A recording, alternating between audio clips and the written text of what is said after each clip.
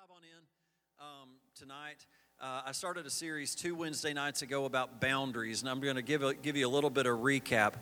But I do want to say, and I don't have much time tonight, this is so vital. I think people don't realize boundaries that have been put up, boundaries that don't exist, and you wind up living an abused life, or you wind up abusing people, and you don't even know what's there. So the heart of this is to help you determine where you start and stop, and where someone else starts and stops, and where the healthy places are. There are healthy boundaries, and there are times to say no, and there are times to say yes, and there's a lot of places in between. But you know, in the physical world, it's easy to see boundaries with fences. If you just go out to your yard, even, I don't know if your yard looks like the manicured yard and your neighbor's doesn't, or yours is the junky one and your neighbor's looks great. But you can usually tell between yards whose is whose, can't you? Who's watering their yard, who's mowing their grass. I can see my property line even though it's not defined between me and my neighbor. It's grass, but I know where it is because I can see it. Isn't that funny? But there's walls and hedges. And these are all physical boundaries. But they tell the same message. This is where my property begins. And the owner of the property is legally responsible for that property. A non-owner is not responsible for that property. Simple, right? We get that. Physical boundaries mark a visible property line that someone has a deed to. And you know, you can go to the county courthouse and look it up. You can get on the internet and find out who owns what they paid for it, how long they've had it. It's really kind of creepy how much you can find out through the internet. But in the spiritual world, these boundaries are just as real. They're just sometimes harder to see. Now, they're really not.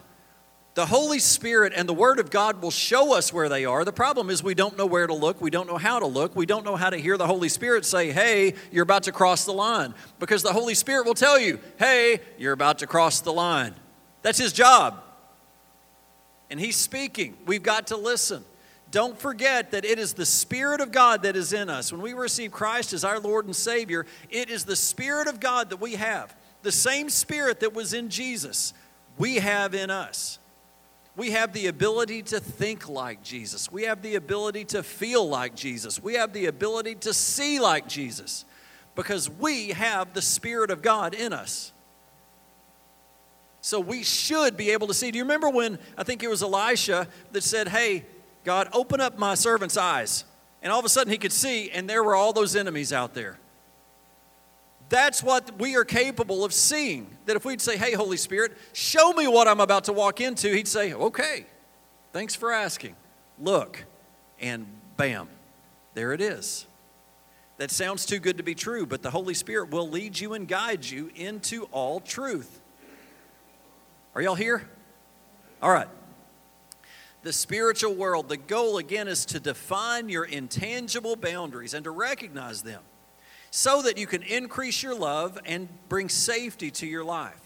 And these boundaries will define your soul, and they will help to guard it and maintain it. Now, as they put this up, Proverbs 4:23. Really, this is the heart of this message. Proverbs 4:23. And before they get it up, I'm just going to read it to you.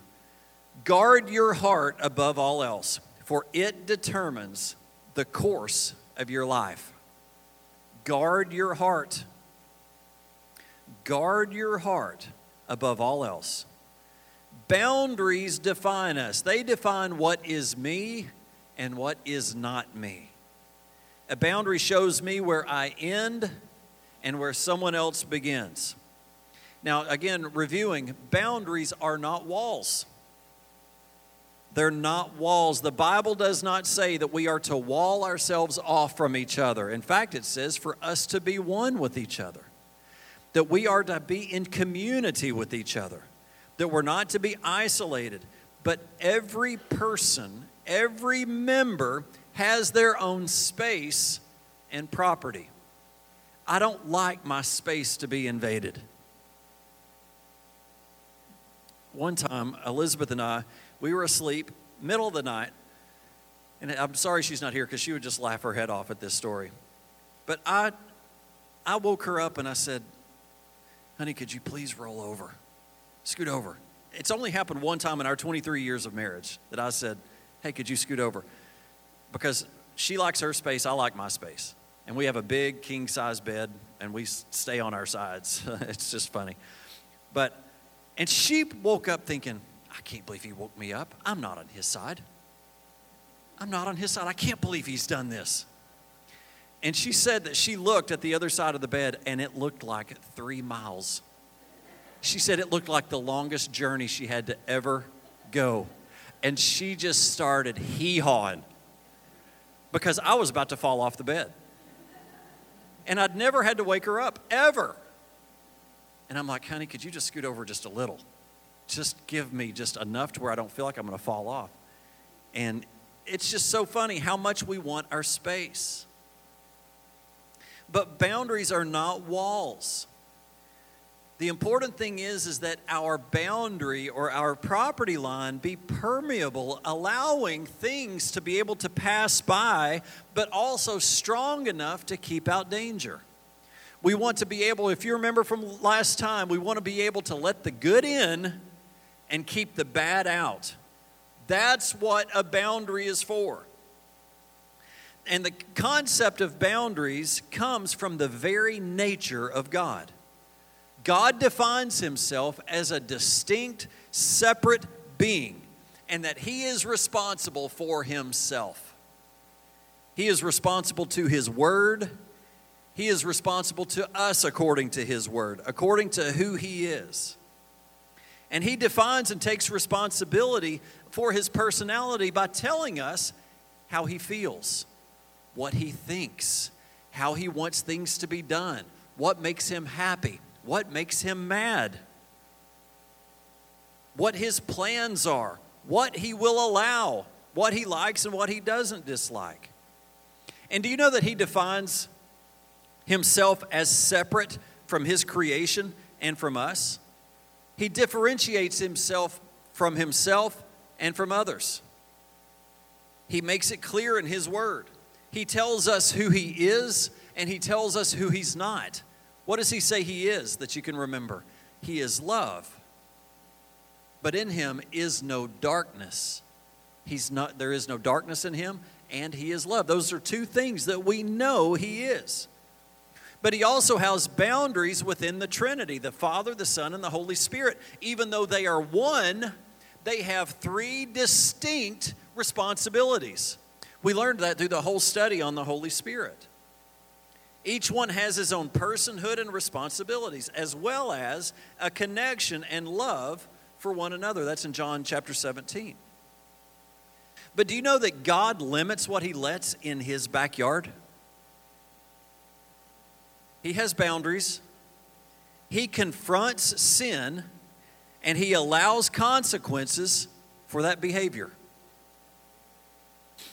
He guards his house and will not allow evil things to go on there. He invites people who loves him to come in. And he lets his love flow outward to them at the same time. The gates that the Lord has up they will open and close appropriately. In the same way, he has given us his likeness, Genesis chapter 1, verse 26. And he has given us responsibility with limits.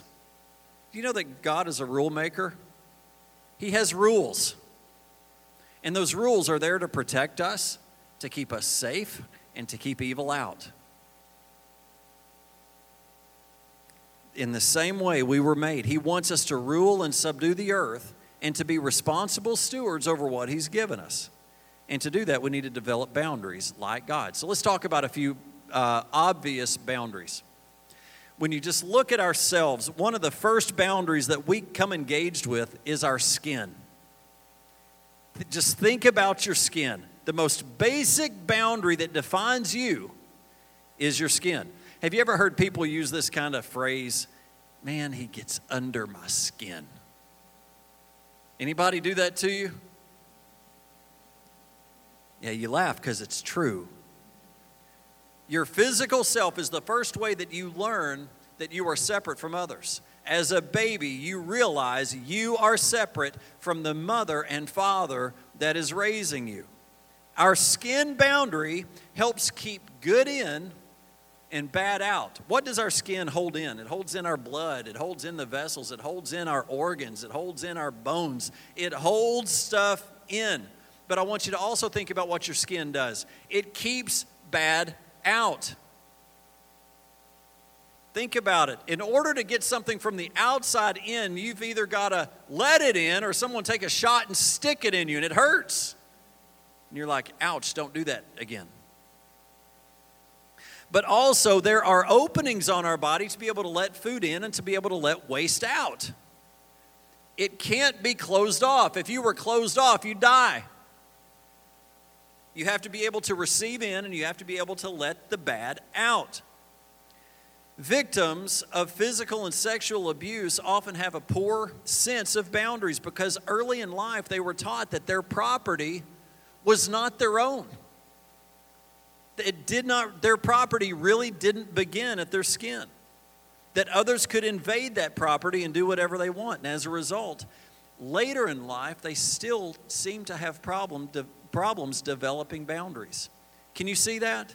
That when your body is violated young in life, that you start to get messed up on what is yours and what isn't yours. Everybody with me? And you can see why we have problems the rest of our life. Another boundary, example of boundary, is words. In the physical world, a fence or some other structure usually shows us what the boundary is. But in the spiritual world, our boundaries are invisible. But we can create good protective fences with our words. What would you say is the most boundary-setting word we have? Kids learn it's usually one of the first words they learn. No. How a child can come out of the womb and say no is beyond me. But it's one of the first things they learn. You know what no does? It sets you apart from someone else. You're saying, I'm in control of my life and you're not. No, used the right way, is a good word. Do you know that God says no? God, I think I should leave my wife and go to this other woman. No. God, I think I should do this to my body. No.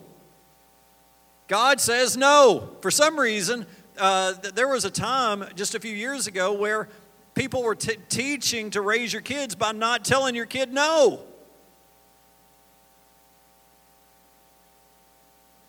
Dad, I want to go play in the street. No. Am I a bad parent? No. I'm a good parent because I told my kid no. You know what Scripture says? Let your yes be yes and your no be no. Somebody stand up and have a backbone. Let your yes be yes and your no be no. No is a confrontational word. The Bible says that we are to confront people we love saying, no, that behavior is not okay. I will not participate in that. Unfortunately, we think people are going to be offended, so we don't. No is important in setting limits on abuse. Many scriptures urge us to say no to others' sinful treatment of us. That's in Matthew 18. But the Bible warns us against giving to others reluctantly or under compulsion. Have you ever done something for someone reluctantly or because you felt pressure to? Are y'all with me? People with poor boundaries struggle with saying no to control, to pressure, to demands, and sometimes to real needs of others. They feel that if they say no to someone, it will endanger the relationship. I will lose the relationship if I say no. I might lose my marriage because I'm not at home, but I sure don't want to damage the relationship. No, I'm sorry. Sometimes I've got to say no. It is a very hard thing to learn how to say no correctly. Let me tell you, you spend your whole 18 years raising a child trying to teach them that one thing. How to say no correctly. You don't tell your daddy no when he tells you to clean his room. That's the time we got to learn. That's not when to say no. That's when you say yes. Amen? So, when we feel like we're going to endanger the relationship and don't say no, you know what happens? We passively comply, but down deep, we resent. Now we've got a problem. Now we let a root of bitterness find itself in us. Sometimes a person pressures you to do something. Other times sometimes the pressure comes from your own self. I should do this. I feel guilty for not doing it. So yeah, I already have 1,000 things to do, but I'll do it. You know what? You're not benefiting that other person, and you're definitely hurting yourself. Do you know what a no means? A no means you can say yes to something else. A yes means you're going to have to say no to something else. So sometimes your no is the best thing you could ever do because the yes is coming. Do y'all follow that? The no opens up for a yes, and a yes opens up for a no. If you can't say no to this internal or external pressure, you have lost control of your property, and you will not enjoy the fruit of self-control. Your words also define your property. As others learn, as you communicate your feelings, people start to learn who you are because you begin to communicate your feelings, your likes, your intentions, and your dislikes. It's difficult for people to know where you stand if you don't use words. If you don't talk, my spouse can never know where my line starts and ends. So she just keeps crossing and crossing and crossing until finally I explode. Because I've not used my words. That's a kind of a child expression, but let me tell you, there's so many child adults that don't use their words. I feel. That took me a long time. It took me until I was about 40 years old to even try to think about how I felt. That's a shame to have lived that long. And I just couldn't do it. I thought I was being a sissy. Who cares how I feel? This is how it is. And then I started to think about how I felt, and I didn't feel good about it. I don't want to do this anymore. I don't feel good. But it's good to know and for other people to know how you feel. Do you know the Lord will tell you how he feels? Jesus was moved with compassion. He felt outwardly, and you knew it. You felt it. Sharing your feelings helps define your borders. You know how God shares his feelings? In his word, he says, I hate this. Have you ever read that? 6 things the Lord hates. No 7. Like, what, did you forget one? You know, have you ever read those? Why wouldn't you just rewrite and just say the Lord hates 7 things? Sometimes I read and I just laugh. Well, I don't get it. 6 things the Lord hates, no 7. Oh, okay. Good. What does the Lord hate? And the Lord loves this. He's showing you his feelings. He's showing you where those borders are. You know, when the Lord says he hates something, he is telling you that to protect you. There is benefit coming to you if you can learn to hate those things. And he also says, I will do this and I will not do that. He is establishing boundaries. Your words let people know where you stand, and this gives them a sense of the edges that will help identify you. When you say, I don't like it when you yell at me, that gives people a clear message about how you conduct relationship and how that lets them know what the rules are of your yard. I'm not going to have this conversation in this way. Knowing the truth about God helps put limits on you and shows you his boundaries. Realizing this truth helps define your relationship with him. When he says that you will reap what you sow, You can choose to live by that statement, by that knowledge, and reap the benefit, or you can go against it and do your own thing and suffer the consequences of it. There's got to come a time in your life, especially as a Christ follower, that you believe God's word to be true.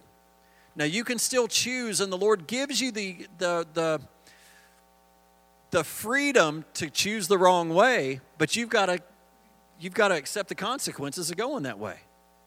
If you know that you're going to reap what you sow, then why not sow good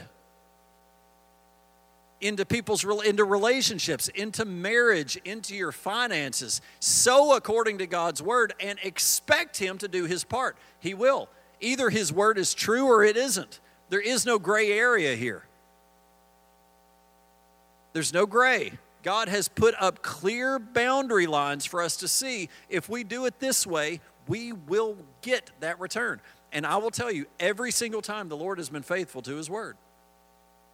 I've never been able to prove Him unfaithful.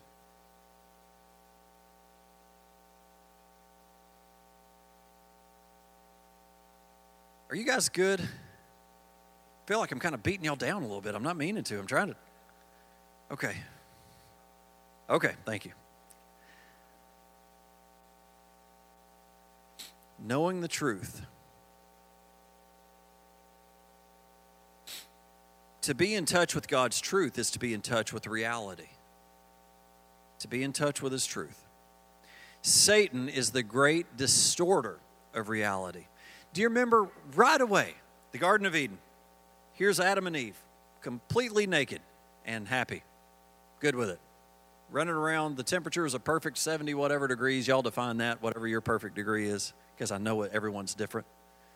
But it was perfect. Had the fruit, had the food, had everything they needed. Perfection. And God put up one boundary. Don't do this. And what'd Satan do? He distorted what God said. Satan's like, don't worry about anything else. Everything else doesn't matter. That's the only thing that matters. I'm going to hit you right here. And what did they do? Okay. God's trying to hold something back? Really? Well, let's fix that. And they believed it. And the consequences were disastrous. There is always safety in truth. But learning God's truth and also learning the truth about yourself will set you free. It will set you free. Many people live in just crazy, tumultuous lives, trying to live outside their own boundaries, not expressing and accepting the truth of who they are. So, that was words. I got two more. Geographical distance. Proverbs 22:3 says, the prudent man sees the evil and hides himself. Can I tell you that sometimes you need to physically remove yourself from the situation? Sometimes in your marriage, sometimes in your work, sometimes in some frustrating relationships, sometimes just in things physically, you need to remove yourself. You are a hindrance or the other person is a hindrance and you need to physically get out of the room. This maybe not be a great example, but sometimes we work on a project so hard and we get stuck. And we can't go forward. Sometimes you need to just walk away. Get away from it. Go play a game. Go have a chocolate milkshake. And boom, the idea comes back and you're ready to go again. Or you catch your breath with your marriage. You count to 10, you realize, my spouse loves me. I've just gone stupid. I need to get myself removed for a few minutes. Get with God. Get with myself, the truth about myself, the truth about my spouse. And you know what? All of a sudden, Satan's trying to put your head under the water. And all of a sudden, you can come away and say, wait a minute. There's a lie going on right here. That's the Holy Spirit saying, lies. Lies are popping up in your life. Listen to me. Remove yourself and come back. You can replenish yourself physically, emotionally, and spiritually. Jesus did it. Jesus removed himself, went off by himself, and then came back. But you can remove yourself to get away from danger and to put limits on evil. Do you know the Bible tells us to separate from those who continue to hurt us and to create a safe place for ourselves? Removing yourself from the situation sometimes will also cause the other person to feel a loss of fellowship and might consider repairing the wound, might consider acknowledging the problem. Do you hear me? Sometimes by removing yourself, it causes the other person to see something's off and might lead to a changed behavior. If you're in an abusive relationship or when the relationship is abusive, sometimes the only thing to do is to create space and wait for the other person to deal with what they're walking through. Staying involved in a hurtful situation is not right. You need to get yourself removed.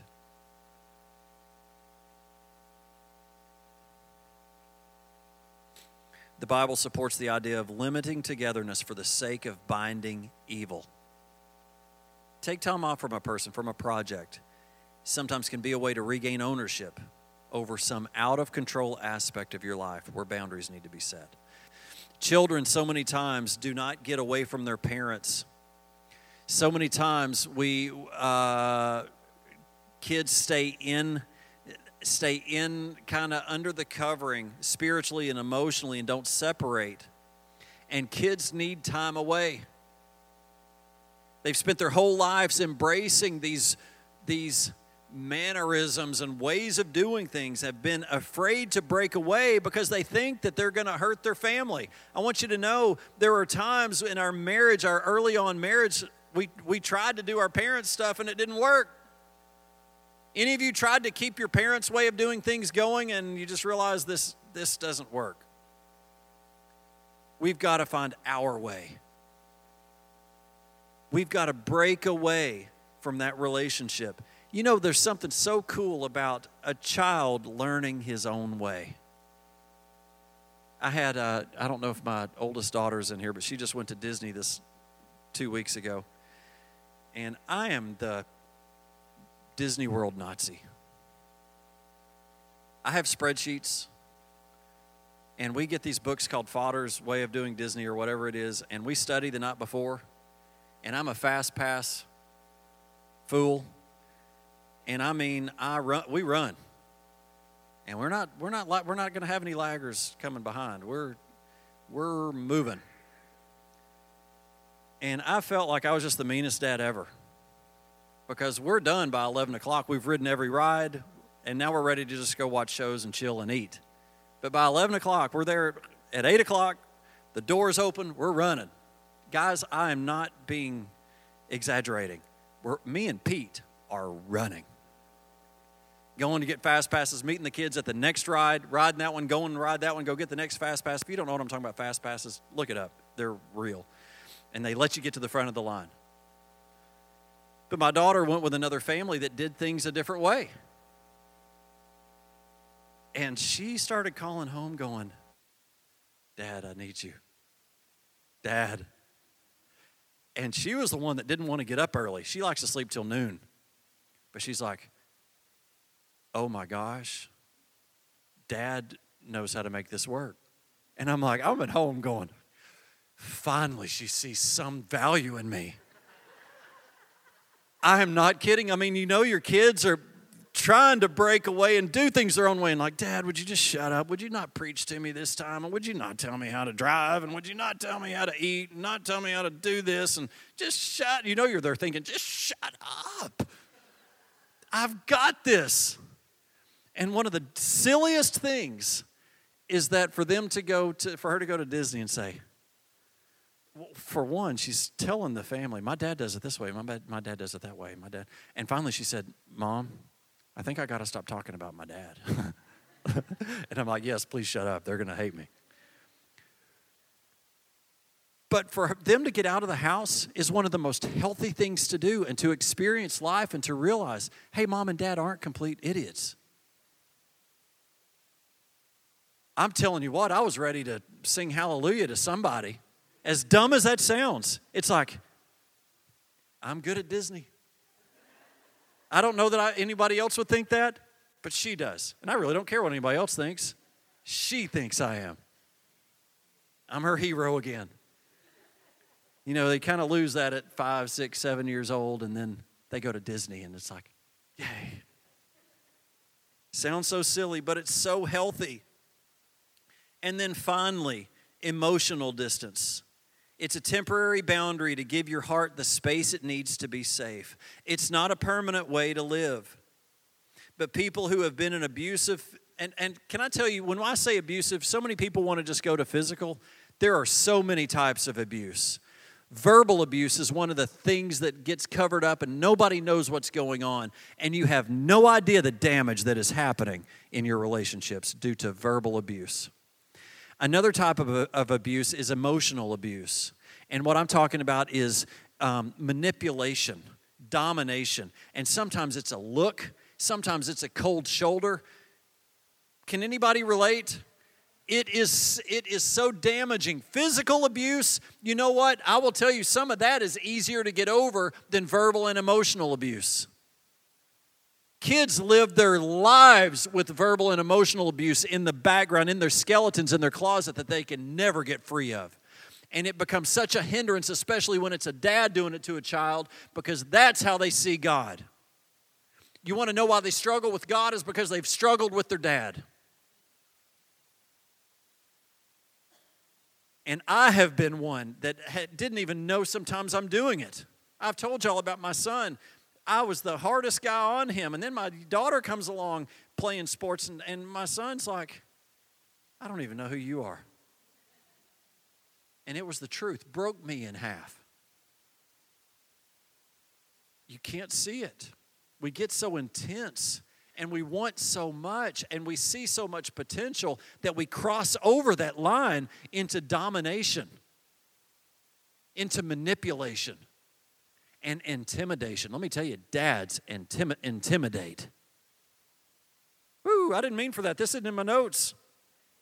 But they are boundary lines that we are crossing, that God says, do not cross this line. Do not lead your kids to anger. Because it's going to hurt them and it's going to hurt you. Sometimes in abusive marriages, the spouse needs to keep emotional distance until the partner begins to face their problems. You should not continue to set yourself up for hurt and disappointment. If you've been in an abusive relationship, you've got to wait until it's safe and until real patterns of change are demonstrated. So many times spouses go back into the firing squad just for the sake of forgiveness. It's the godly thing to do, but the person is supposed to show fruits of repentance. Unfortunately, we get to hurting, we get to feel codependent, and we go back into that relationship before the person has dealt with their problem. It's what happens to addicts. The addict hasn't completely gotten restored, and they get introduced back into life, and they're not ready. And we fall right back off the wagon. Do you guys hear me?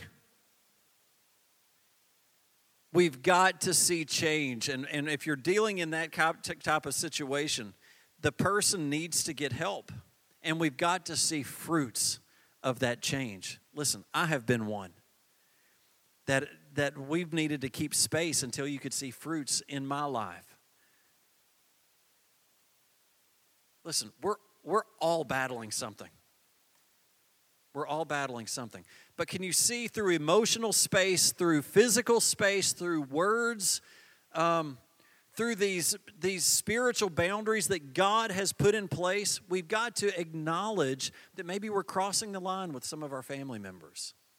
Maybe we're crossing the line with some of our friends, or maybe we're allowing our friends to cross some of our lines.